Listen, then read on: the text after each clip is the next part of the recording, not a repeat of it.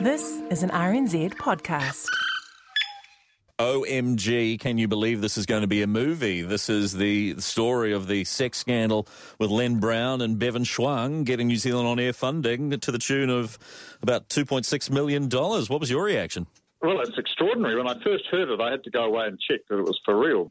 That was News Talk ZB host Tim Roxburgh on his show The Weekend Collective last Sunday, reacting to his co-host Tim Beveridge, telling him that an extramarital affair almost a decade ago, involving the Auckland mayor at the time, Len Brown, was going to be aired in a TVNZ drama. And their guest on the phone there, former Cabinet Minister Peter Dunne, was pretty startled too, as you heard. But why were they talking about all that in the first place? Well, because of a headline in the Herald on Sunday that same day, sex scandal coming to TV, and a story beginning like this. The sordid saga of former Mayor Len Brown, ex-council advisor Bevan Schwang and the Town Hall's Ngati Whātua room is to be played out in a publicly funded telefeature for TVNZ. Neither Len Brown nor Bevan Schwang are of much public interest these days, so it was fair enough perhaps for Peter Dunne to say that it didn't seem like the stuff of great or crowd-pleasing TV drama now in 2021. But for ZB's Tim Roxburgh, it was the seven-figure sum spent on it by the government's broadcasting funding agency that really grated. Is this the sort of thing that New Zealand On Air should be funding? Because it is public money. It doesn't seem to me that we're soaring with the eagles on telling great New Zealand stories. And over on Magic Talk Radio the next day, another veteran Peter, morning host Peter Williams, was asking his listeners the same thing.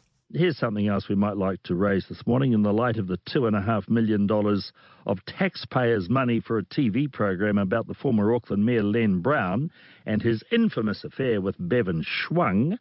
What kind of media projects you would, in fact, if you'd like any of your dollars, your taxpayers' dollars spent on them at all? Now, as it turned out, none of Peter Williams' callers that morning raised that issue at all, but New Zealand On Air's choice of which bits of New Zealand history to dramatise with public money has been a source of criticism in the past. Great tragedies like the Tangiwai disaster and upheavals like the 81 tour have been picked, and so has Stephen Donald kicking a World Cup winning penalty in 2011, and even the couple who had millions of dollars mistakenly put in their bank account once by Westpac and briefly went on the run was turned into a lacklustre true-life TV drama for TV1. Also, the sexual misadventures and the murder of Peter Plumley Walker has been given the Sunday theatre treatment in the past, so maybe a nearly forgotten decade-old mayoral sex scandal getting it too would be no surprise. But why was this drama a talk radio talking point now and a story stretching over 2 pages of a Sunday paper? The funding for the Princess of Chaos drama was announced by New Zealand On Air way back in December last year. Back then, they said it would be the story of a political scandal told from the perspective of the other woman, Bevan Schwang, but the media weren't interested in that back then, or in the $2.6 million price tag. New Zealand On Air said at the time the drama would be made by Flat 3 Productions, the team of Asian women who made the Flat 3 web series and the dark TV comedy Creamery that recently aired on TVNZ2. The reports this week, though, didn't mention that Princess of Chaos had emerged from the Asian and Pacific People's Feature-Length Development Initiative, which was run jointly by New Zealand On Air, the New Zealand Film Commission and TVNZ. And that followed New Zealand On Air surveys which had found Asian New Zealanders were almost invisible in front of the TV camera and almost entirely absent behind it in our local TV productions.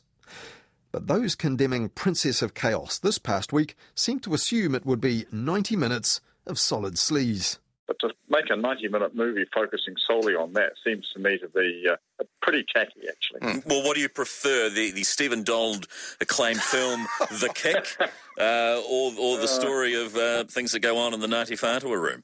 Yeah, well, none of them are particularly edifying, are they? And after that, News Talk ZB dialed up another former Cabinet Minister.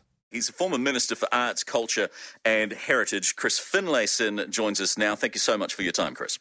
Thank you for wrecking my afternoon. Happy to help. And the former Minister of the Arts didn't hold back. Objectively, I wouldn't have thought that it should be funded, but they're the kinds of stupid decisions that sometimes these bodies make.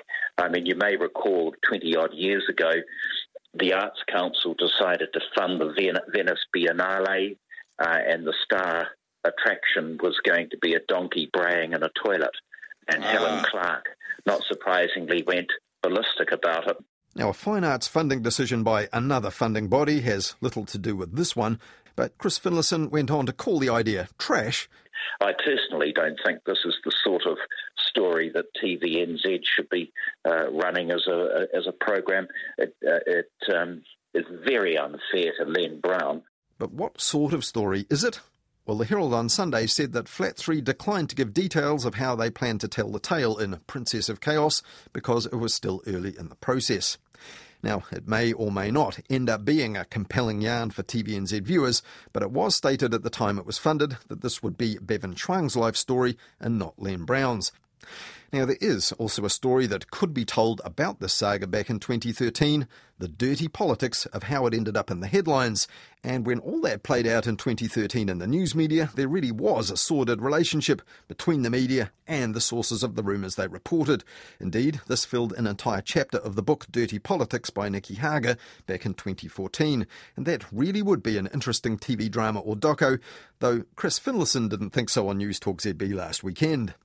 Oh, I don't think so. I thought it was grubby politics. The whole incident made me sick to the core, and I just think people should move on. As I say, show a bit of decency to Len Brown and his family. The Slater side of it has been the subject of quite a lot of public commentary. Do we really need it made into a film? I don't think so. Well, as a minister in the government at the time dirty politics played out, Chris Finlayson knew what he was talking about when expressing that sincerely held view. However, when it came to Princess of Chaos and that TV drama, his criticisms and others who centred only on the sleaze were a bit like the braying of a donkey in a dunny that he mentioned earlier.